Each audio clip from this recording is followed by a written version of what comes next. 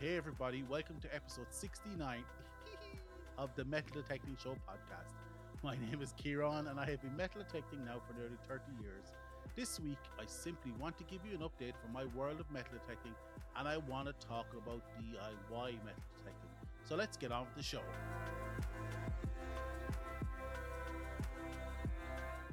Hey everyone, before we start, I want to thank you for listening to the podcast and I hope you enjoyed the episode this week. If you want to support the show, there are many options available in the links in the episode show notes below.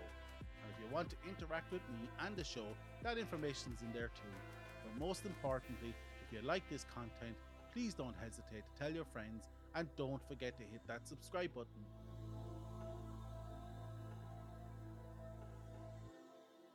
Hey everyone, welcome to the podcast. I hope you had a great week, whether you were hunting or not last week. So I'm just back from a short camping vacation with zero opportunities to hunt, but that's okay. I did do some work on my kids' metal detecting book, which will be hammered into shape next week as I have taken some time off work to specifically finish it out, or at least get it as close as I can in the time allotted.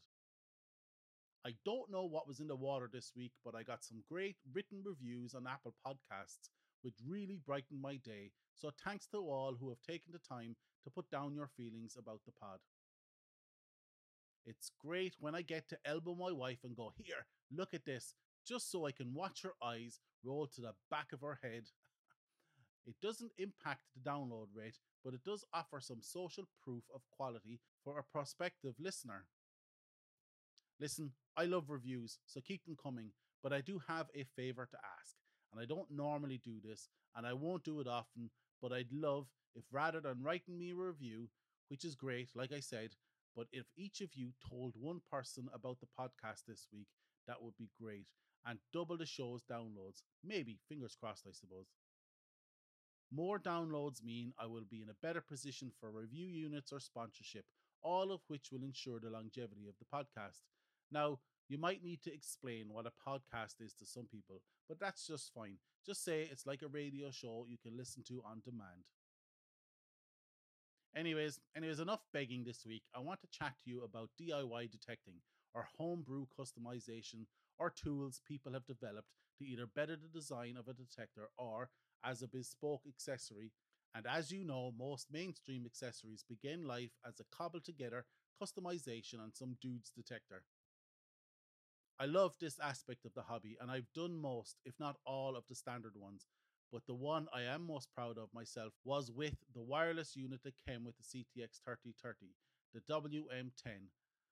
So, how this unit worked was that you clipped it to your belt and connected a set of wired headphones to it. And using Minelab's Ystream technology, the WM10 connected to the CTX, allowing you to operate the headphones somewhat wirelessly.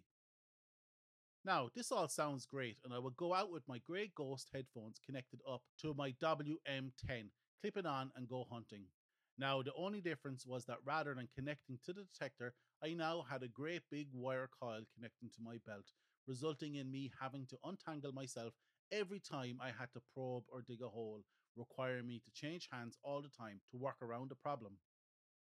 So, as you can imagine, this drove me crazy and was useless for me. So, what I did was I gutted the contents of the WM10, ripping them out and inserting them into the spare space in the grey ghosts behind the ear sponge. The space was tight, so it meant that I had to put the battery behind one cuff and the wireless circuitry behind the other, ensuring to connect the output from the WM10 to the input of the grey ghosts. On first test, I thought I made a huge mistake as the audio was way too low and I thought I had scrapped two very expensive pieces of kit. But what had happened was I had filled the cavity in the headphones that allows some form or any amplification, resulting in a muffled sound. So to get around this, I simply added an inline 5-volt amplifier which powered itself off the USB charging circuit, and bingo bango, it worked like a charm. That was, I say now, about 10 years ago, and my Franken wireless headphones are my go to set for the CTX, till only recently when the LiPo battery started to swell up.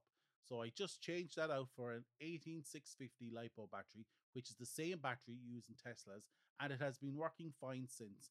although it takes nearly 4 times as long to charge, but also takes ages to discharge now.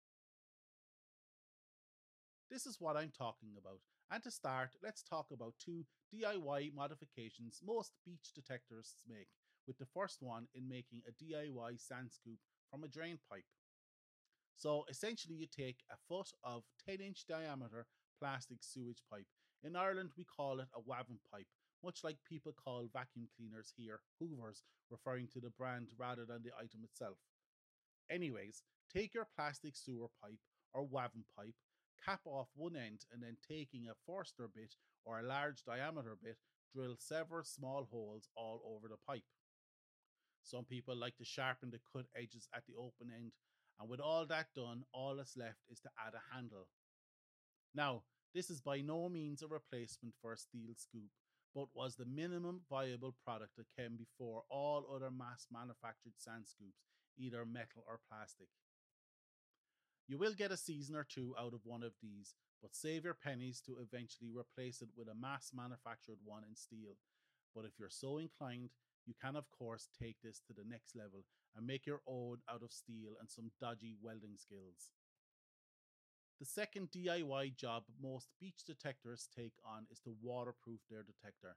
Now, this is probably not needed anymore, with most new detectors being at least IP68 rating, meaning that zero dust will get in and the device can operate below water for several hours under pressure, normally 1 to 3 meters.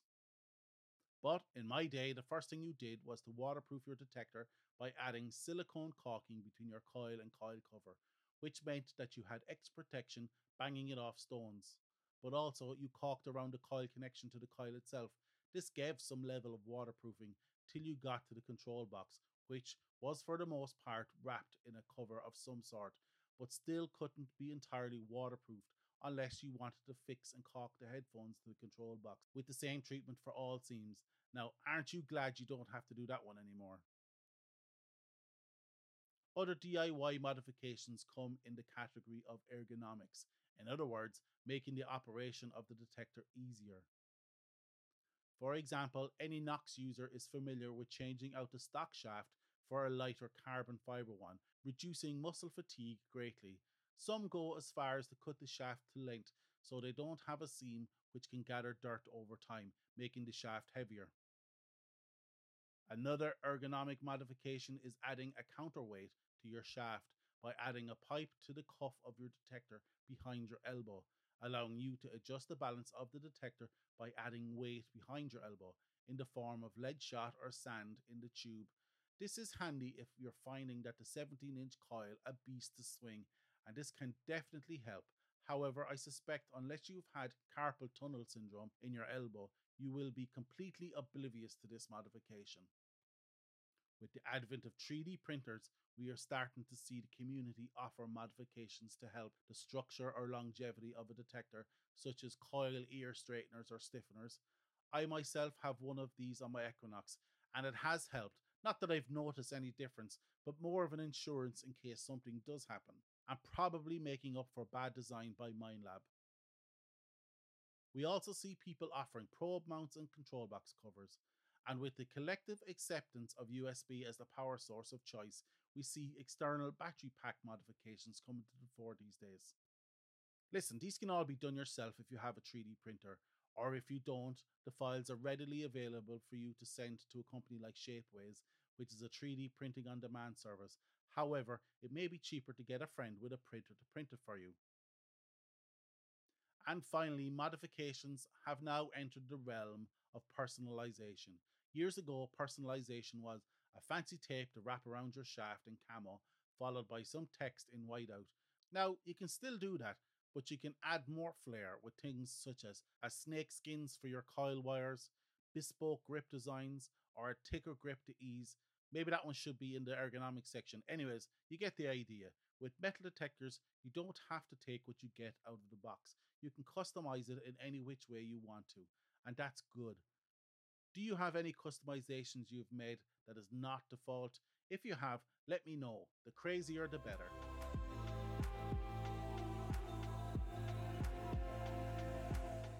And that's it for this week. I hope you like this episode of the Metal Detecting Show podcast.